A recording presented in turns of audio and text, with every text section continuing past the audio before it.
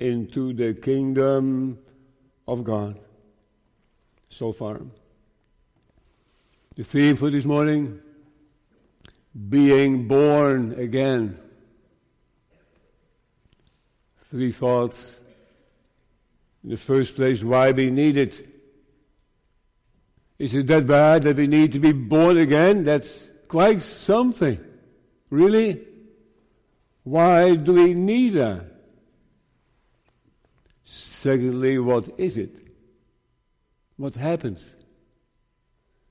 In the third place, what it does to people, how they change. Being born again. Why we need it, what it is, and what it does. Congregation, you read in the Bible, there was a man of the Pharisees named Nicodemus. He was a Pharisee. Pharisees are a sect, a religious sect in Israel those days. Kind of modern people compared to the Sadducees. But very strict. Very knowledgeable. Very perfectionistic. I'll give you one strange example, but it's real. Women were not supposed to look into the mirror on the Sabbath day. On the Sabbath day, don't look into the mirror, women. Because you might see a gray hair. You might be tempted to take it out. And that is work on the Sabbath day. You may not believe it, but that's how they were operating. So detailed. What was allowed, what was not allowed. So religious. And they were right in many things. But they externalized religion to rules and laws and obedience and things you're supposed to do and to say and to think. The heart was not in there. It was a man of the Pharisees named Nicodemus. It's not so important, his name, but let me just mention the meaning of it. Nico, Nike means victory, right? And demos is people. Think of democracy. So victor of the people, or victor among the people. Quite a name. There was a man of the Pharisees named Nicodemus, a ruler of the Jews. The Romans were in charge of the country politically, and they had the government. But they also had given freedom, religious freedom, to the Sanhedrin. A council of 70 people, and they could rule Israel in religious ways. They allowed them to do that. So there was a man of the Pharisees named Nicodemus, a ruler of the Jews, a member of the Sanhedrin. The same came to Jesus. That's something. Such a ruler of the Jews. He was, by the way, also a teacher of the law. He knew the Bible so well, all the ins and outs. He was a professor in theology, we would say. He was teaching others. He was a rabbi himself.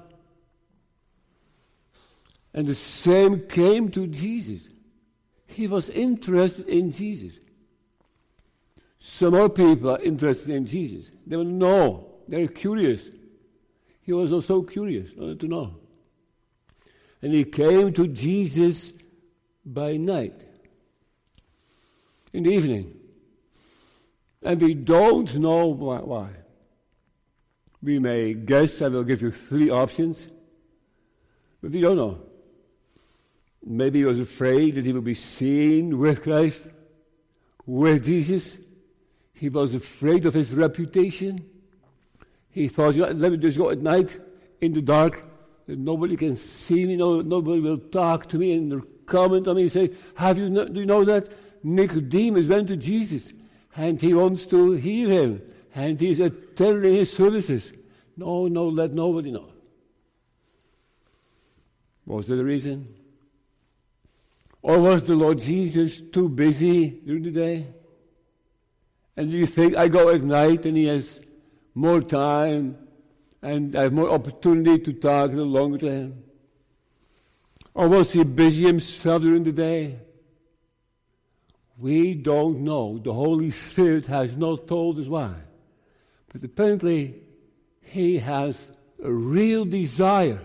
He wants to talk to him. If it is not in the day, then at least at night, he has to talk to him. He wants to. The same came to Jesus by night and said unto him, Rabbi. He highly esteemed him. He was a teacher of the law himself. But he looked up, he revealed him, Rabbi. He said, Rabbi to Jesus, Master. So there was a kind of a conviction and impression in his heart of who the Lord Jesus was. He was not only curious, also had a kind of a hunger to know more about him. Rabbi, we know that thou art a teacher come from God. He said, we know that. I'm not the only one. We know that thou art a teacher come from God. He is flattering. He is praising the Lord Jesus. He is expressing respect for him. For no man can do these miracles that thou doest except God be with him. So God is with him. He knows that. He believes that God is with him. He was not phony, not fake.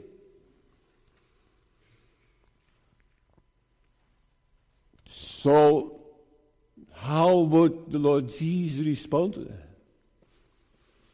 Will he say, well, thank you for your comments. I like that. Yes, I am the Rabbi. Yes, I am come from God. Yes, I can do those miracles. You are so right. Would you like to know more? I can tell you more. Just join me. No. The Lord Jesus did something that he often did. He just gave him a very straightforward answer, kind of almost a blow. Like the Lord Jesus did to that woman of Samaria, who wanted also drink of that water. And the Lord Jesus said, get your husband. Right? So right to the heart. And so the Lord Jesus also here answers. Jesus answered, although there was no question asked. But he responded, he answered, and said unto him, Amen, amen. Translate with verily, verily. I say unto thee, except a man be born again, he cannot see the kingdom of God. So apparently he was thinking of the kingdom, right? And he was sure that he would someday enter into the kingdom. Those Pharisees and Jews thought a lot about God's kingdom and going there and inheriting it and entering in there and seeing the things in the kingdom. He was counting on that.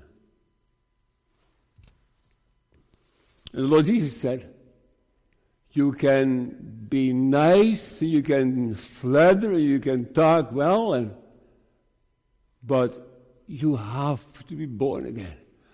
Otherwise, you won't see, Nicodemus, you won't see the kingdom. Shocking. A shocking message. A bad message, you may think. Not a good message, not an uplifting message. Something that puts him down. Only if you're born again. Otherwise, no. You won't enter into the kingdom of God. So you need something that you may not have yet. You need to be born again. And Nicodemus is probably used to those metaphors, but he cannot take this that well. He also doesn't understand that well. So he answers in verse 4, Nicodemus said unto him, How can a man be born when he is old? Can he enter the second time into his mother's womb and be born? That is just so strange. He resists that thought. He may understand that this is a metaphor, but he does not appreciate it. So he just comes back this way. How can someone be born again? Back into your mother's belly? Be born again the same way? That's impossible. That is strange. But the Lord Jesus does not let go. And in verse 5 again says, Verily, verily, I am not telling you a lie. This is not unimportant. This is exclamation mark. Amen, amen, at the beginning of the sentence, 3 times in this chapter. Don't forget this. Keep it in your mind. I say unto thee, except a man be born of water and of the Spirit, he cannot enter into the kingdom of God. So he must be born of water and of Spirit. What is that? I know that there is a spiritual baptism, right? With the Spirit, what is meant with water. Some state that this is baptism. Can be that baptism is so important for the salvation of sinners. You can also be saved without baptism. So that's not what it means. Except by water and of the Spirit. So we need to find out from the context what it means. To be born of water. What do you think it could be? Well, it is explained in the next verse. That which is born of the flesh is flesh, and that which is born of the Spirit is spirit. So being born of water is the same as being born of the flesh. Being born of the flesh means a natural birth. And does the water not break first, then babies are born? That's the natural birth. So we need to be born in the normal way. We need to be born of the flesh is flesh, and that is born of the Spirit is spirit. So we do not only need to be born a first time, but also a second time in a spiritual way. Marvel not that I said unto thee, you must be born again. It's a must. It's not an option. It's not a bonus. It's not an extra. It is necessary, right? That was the first thought. Necessary. You must be born again. The wind blows, bloweth where it listeth, where it wills. Thou hearest the sound thereof, but canst not tell whence it cometh and whither it goeth. So is everyone that is born of the Spirit. So the Holy Spirit needs to come and gives you to be born. Born again. It's interesting words from the Bible. The word again. The Greek word is anothen.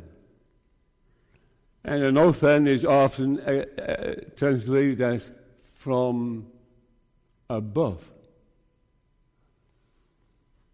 So to be born again is the same as being born from above. From the Lord. From the Spirit.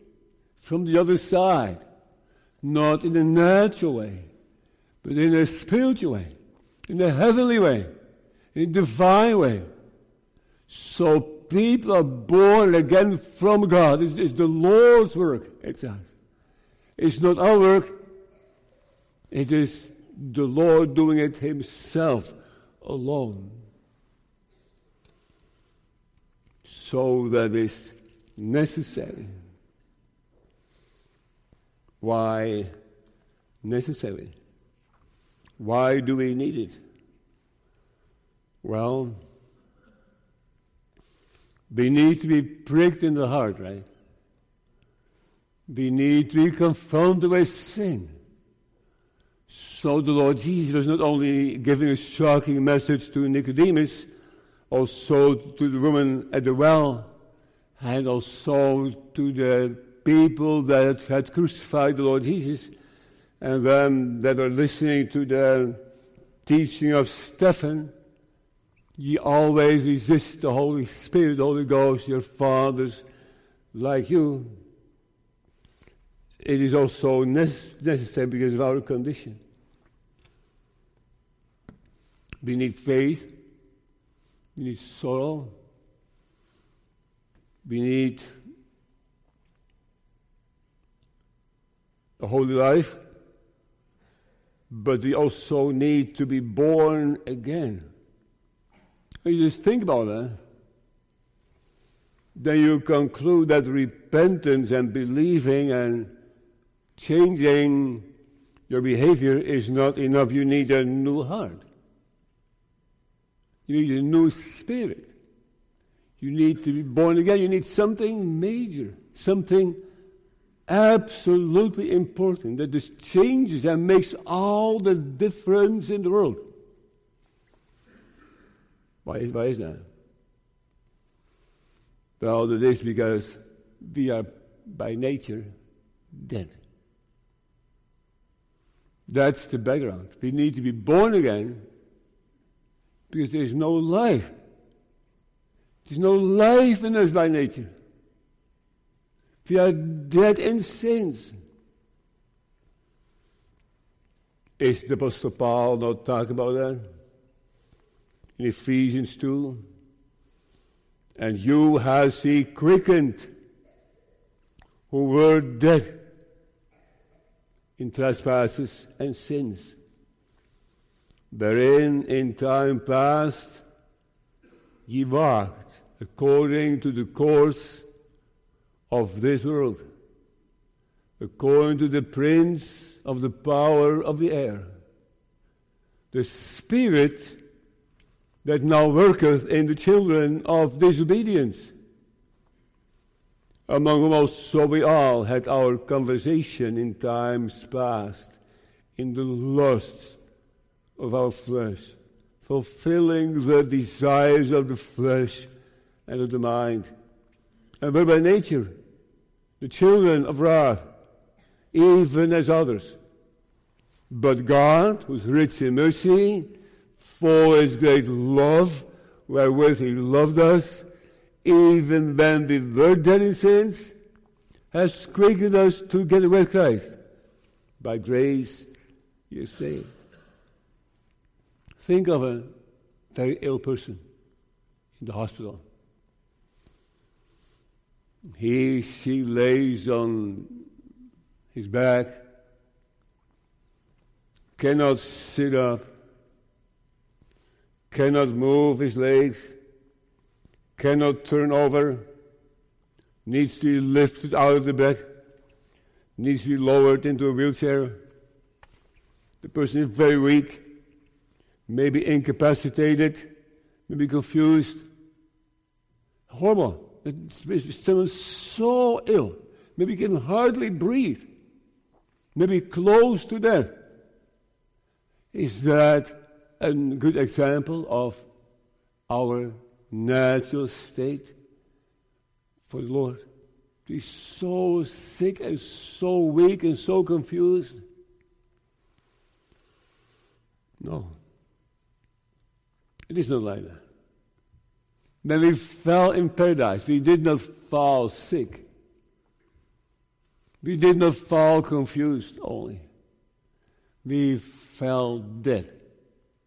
We killed ourselves. There is no life in us by nature at all. Nothing. There's no life, no ability, no willingness, nothing, no interest. Dead in sins. No heartbeat in a spiritual sense.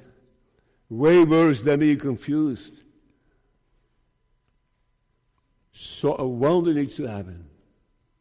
Because by nature we are dry bones, according to Ezekiel 37. The hand of the Lord was upon me, carried me out in the spirit of the Lord, and set me down in the midst of the valley which was full of bones. Ezekiel was placed in the valley, and he saw bones all over the place. And he caused me to pass by them round about. It was a big circle. And behold, there were many, very many in the open valley. And lo, they were very dry. That's our state by nature. Very dry. Uncircumcised. In heart and ears. We do always resist the Holy Ghost. As your fathers did, so do ye. Or think of Isaiah 48, about the state of death. Because I knew that thou art obstinate, and thy neck is an iron sinew, and thy brow brass. Yea, though thou heardest not, yea, thou knewest not, yea, from the time that thine ear was not opened, for I knew that thou wouldest deal very treacherously, and was called a transgressor from the womb. A state of death. And there is no excuse that people cannot be responsible, you would think. Do we realize that this is bad? But let me warn you. Some state that as long as there's some spiritual emotion, but you sometimes cry in church, some have wet eyes, some are just feeling it, the mess in your stomach. But you are so concerned, some say that is always the consequence of the work of the Holy Spirit. So that you don't feel so cold, right? You feel warm and interested. But you know, it is possible that someone is dead and yet emotional. It's possible that someone is interested somehow and not alive. Because there is also a common work of the Holy Spirit, right? Like that field of the parable of the sower, where the seed was boring up in the thin layer of topsoil, and it came up immediately. Oh, what did it refer to? To them that receive the word with joy. But there was no depth. So you may be happy with a few tears, and happy with some emotion, and happy with something that you just pray with seriousness in your heart. But you need to be born again. That's different. We need more than being tender. We need a new heart. We need a new will. Because the will is dead. Your emotions are not dead. Your feelings are not dead. But your will is dead. So you can have all the emotions, and you know better, and you feel sometimes jealous of God's people. But you don't want it. Well, you want it, and you want to serve two masters. You don't want it unconditionally and all. And that's our state of death. By nature, separating ourselves from God. Therefore they say unto God, depart from us, for we desire not the knowledge of thy ways. And when that love is missing, then we cannot enter into the kingdom of God. We all have desires for pleasure, for joy, for fulfillment and gratification. But by nature we seek all that outside of God. Having the understanding darkened, being alienated from the life of God through the ignorance that is in them because of the blindness of their heart. See?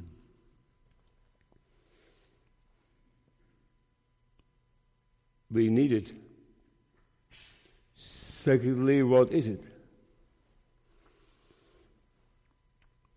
Well, our Kenneth Dordt say a few words about that.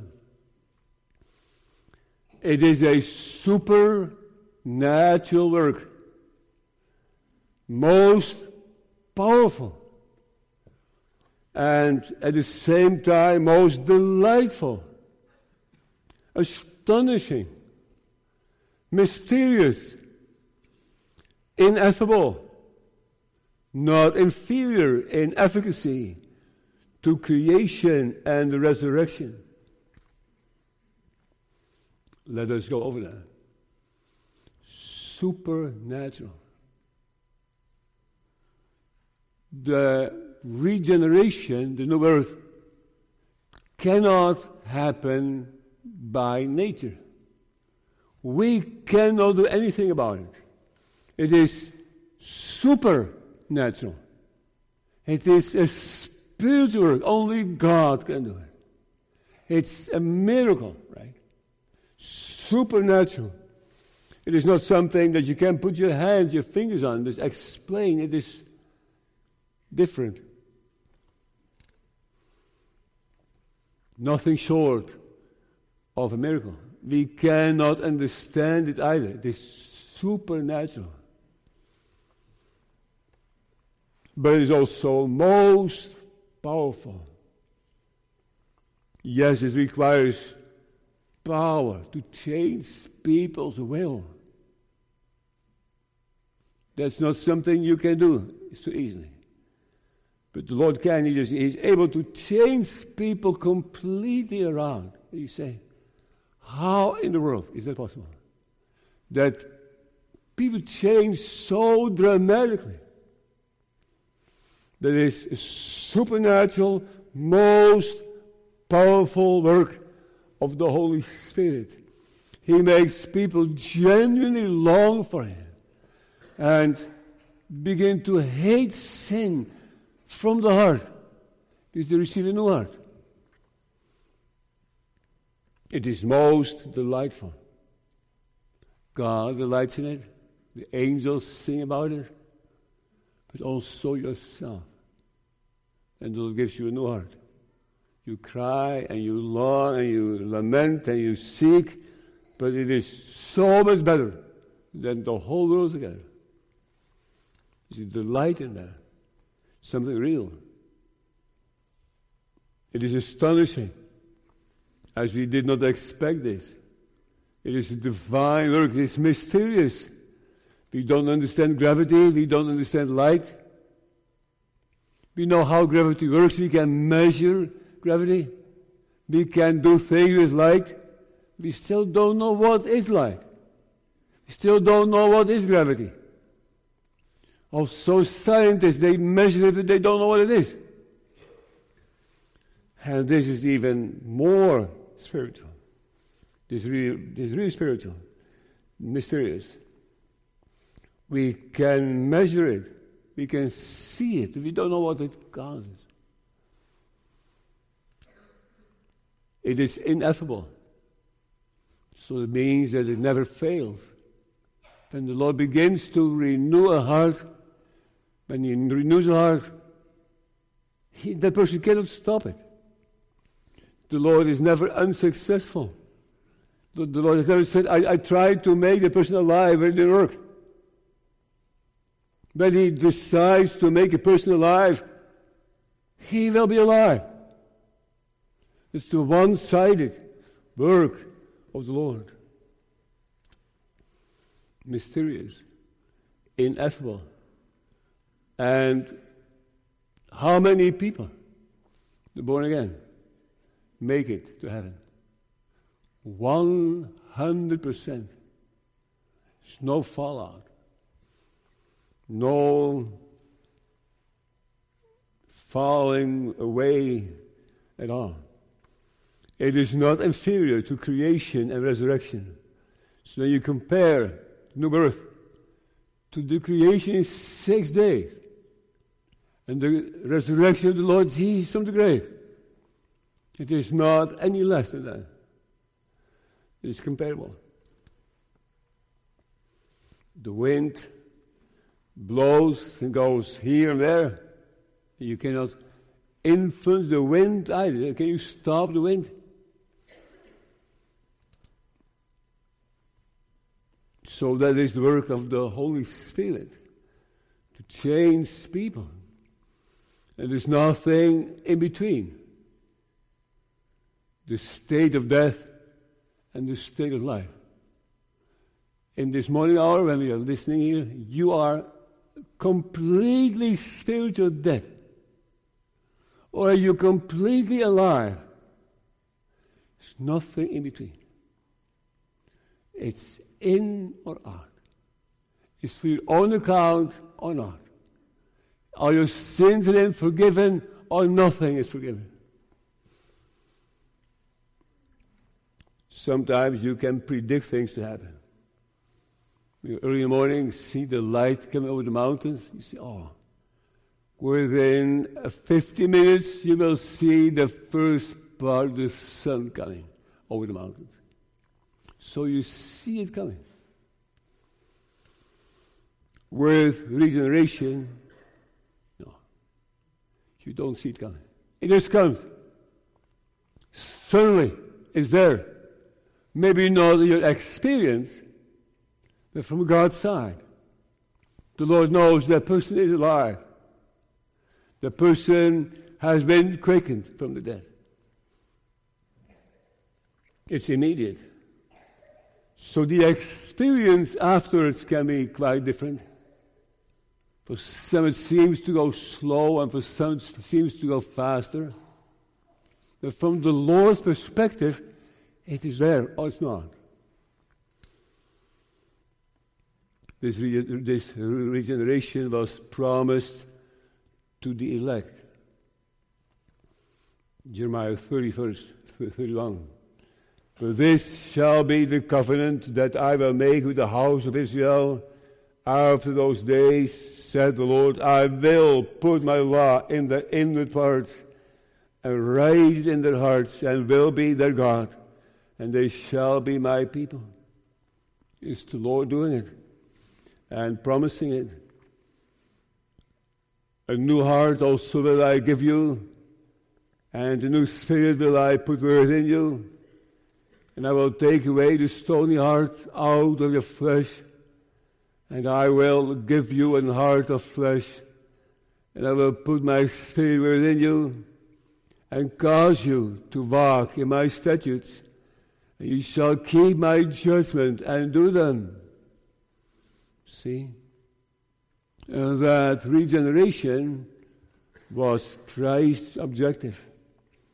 That was the reason why the Lord Jesus came, who gave himself for us, that he might redeem us from all iniquity and purify unto himself a peculiar people. Purify unto himself a peculiar people, zealous of good works. So the Lord pushes that, works that. Now, as I said, it's there, it is not. But yet there are at least 5 different ways how people experience it. Bill Helms Abrakel in the book Reasonable Services gives us something like that. So I simplify that for you. And there is overlap as well.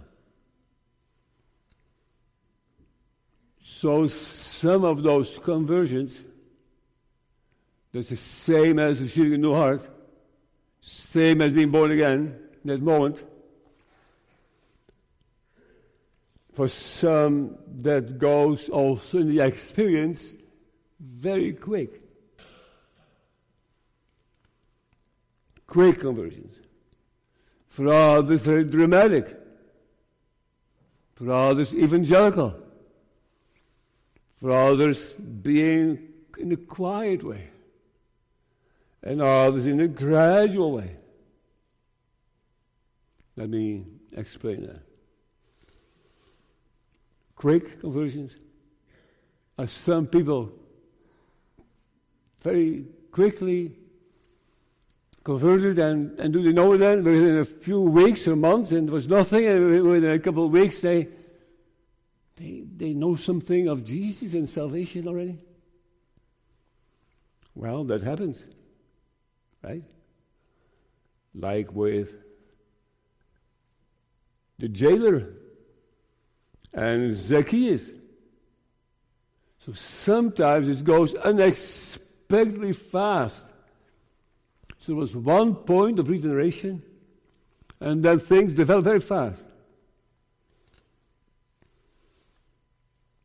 For others, that point and what happened after was dramatic. Think of the Apostle Paul on his way to Damascus as an enemy of God, hating the Christians and delivering them into the prison and killing them, threatening them. Saul, Saul, why persecutest thou me? He saw a light and was blind and could not eat. Very dramatic. Sometimes when the Lord gives that new birth, dramatic things develop and it becomes so unusual, extraordinary. Some after that initial point that the Lord begins receiving evangelical conversion. Like Lydia. The Lord opened her heart that she paid attention to the words of the Apostle Paul. They're very gentle. For some, it goes in a very quiet way. Maybe with Nathaniel, very quiet way. Not very high heights. Not very deep depth. But it's real. It's real. And those Christians are most of the time the most stable Christians. Most stable, not those high heights and those deep depths. But there are ups and downs as well. But not so deep as others and not so high as others. Also depending upon the character, I suppose. And others, that's the most common way our fathers have said. In a gradual way.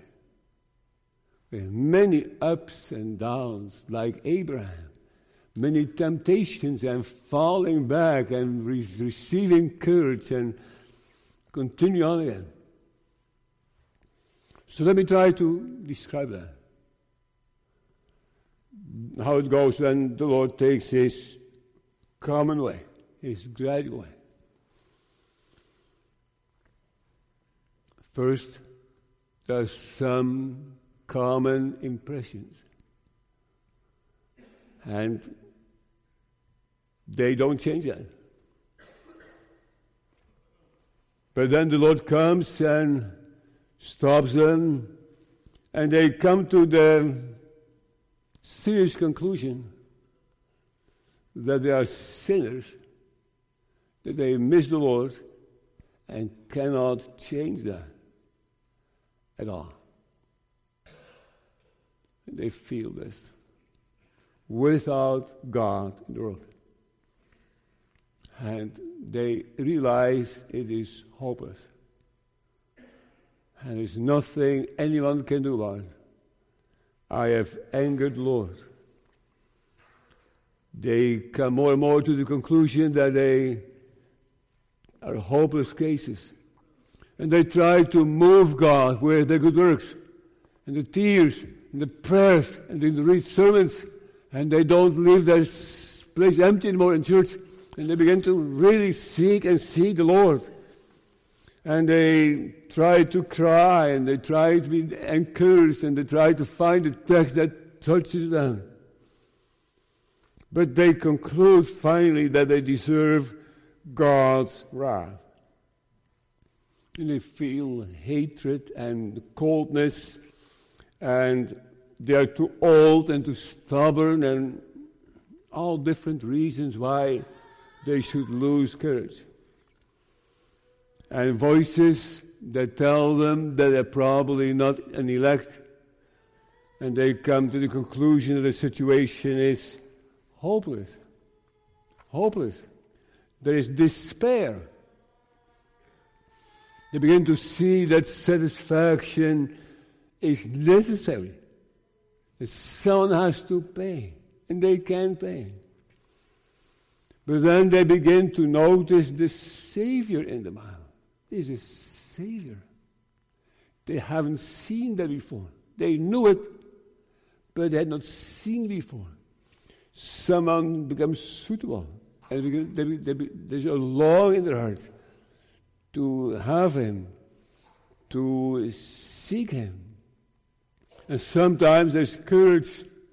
Sometimes they hope upon the word of the living God. And again, they begin to work hard for the Lord. And they like reading and praying, and yet this is a dead-end way as well. See, gradually, it doesn't come that easily. They were at one point made alive, but then there's a process in their experiences.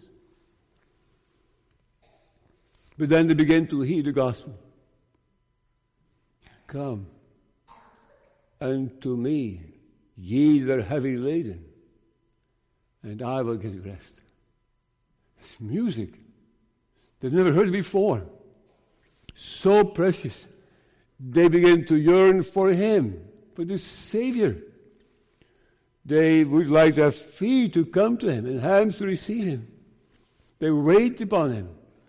Sometimes they receive more liberty, and sometimes they surrender to Him or give themselves over unto Him. And they touch the hem of the garment, and they find peace in Him. And they see something of Him being the prophet and having the words of eternal life. But they may not know so much yet of the death of Christ. And the Lord takes His time to teach them that. That with all their encouragements, they yet cannot die. They need someone to die for them. See? And yet, the old man is alive.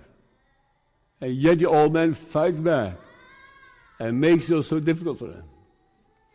So what happens? The Lord makes alive. 1 Peter 1. Being born again, not of corruptible seed, but of incorruptible, by the word of God, which liveth and abideth forever. So by the word it happens. Brings to the third thought what it does. What happens? We talked about already before. Let me summarize it, give some more details. You know, sometimes you could laugh, they would say, your head off about things. You could have such a joy, and it was so much fun. And then the Lord changes you. You may still like things, but you can't laugh about it so hard anymore. Your interest is different. Your joy is different. You laugh about other things. You enjoy other things you never enjoyed before. There were things that made you very sad in the past. And now other things that make you feel sad. So your emotions are changing. Your desires are changing. Your will is changing. Your commitment is changing. You are changing. It's a change of heart. And as I said before, it's everything or nothing. It's alive or dead. And yet, after that initial moment of making people alive, there is also a process. The Belgian Confession calls that also regeneration. So there's regeneration in the narrow sense, it is making alive, one point. And after that is sanctification, sometimes also called the process following of regeneration.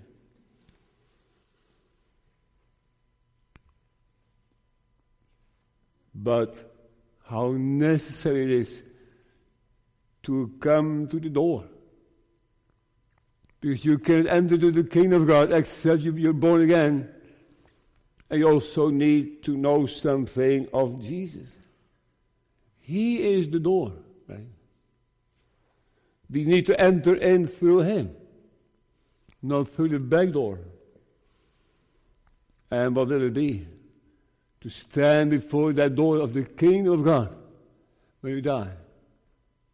And if He would not let you in, if you would say, I like to see it, and the voice says, I don't know you, you that work iniquity. So are we regenerated? Let me just tell you an allegory. Simple allegory.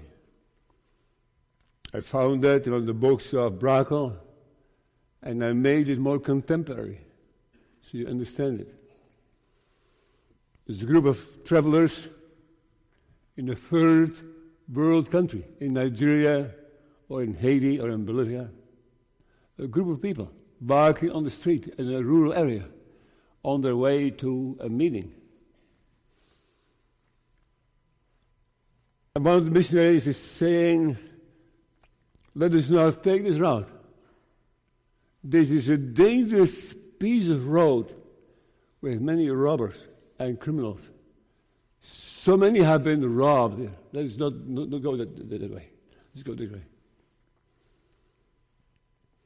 And some of that group, maybe people that are not used to the mission field, they laugh. And they say nonsense. We continue. And some don't even hear it. They just keep talking, they don't even hear the concerns. And some say, oh, we should go back. And they go back. But after a few minutes they say, well, maybe it's not that bad. So they turn again. And others go back. Take the other route. And they're the only ones that arrive. We've never seen those others anymore. See? So what category do you belong in? That you just don't hear it? You must be born again? Or you just laugh it off? Or you just go back a little bit, and then the other way a little bit? Maybe you turn again and turn again? Or do you belong to them with that choice of heart? Work with the Holy Spirit. And yes, you still have it all, man. But you also love to follow the Lord Jesus Christ. You are convicted. that you were not created as a sinner. You're convicted you're made in God's image. You're convicted that you have sinned against the holy and good and God. But you also know something of the Lord Jesus Christ, and you have seen him in the Word with eyes of faith. Oh, that is what we are in need of. Those changes of heart. When the Lord changes, then you deal differently with your spouse, with your parents, with your children, with your teachers, with your neighbors, with your colleagues, your employers, your employees, family, friends, church. You become a different type of person. You begin to handle money, time, and gifts in a different way. You are really a different person when the Lord gives you that life. For whosoever is born of God overcometh the world. And this is the victory that overcometh the world, even our faith. See? Now in closing, the emphasis this morning was on the work of God, right? So next Sunday I'll preach a different piece from John 3 with a different emphasis. But let me close with a surprising text from Ezekiel. We know that regeneration is the work of the Spirit, not our work. We cannot give ourselves a new heart. We cannot change our own life. And yet we read this. In closing, Ezekiel 18, verse 31. Cast away from you all your transgressions, whereby ye have transgressed, and make you a new heart and a new spirit. For why will ye die, O house of Israel? So that's all so true, right? So cast away from you all your transgressions. Stop it. Break with it. Repent and believe in the Lord Jesus Christ. And you're just so stuck into sin. Listen to this word. Cast away from you all your transgressions. And we cannot do it ourselves, I know. But yet the Lord lays this also on us. Make yourself a new heart and a new spirit. Don't sit back. Don't say, well, I just pray for it. Just use the means. Just go to church. That's all I can do. It is more serious than that. Seek the Lord and live. Nevertheless, you need to be born again. It is not sufficient to be somewhat religious. Amen.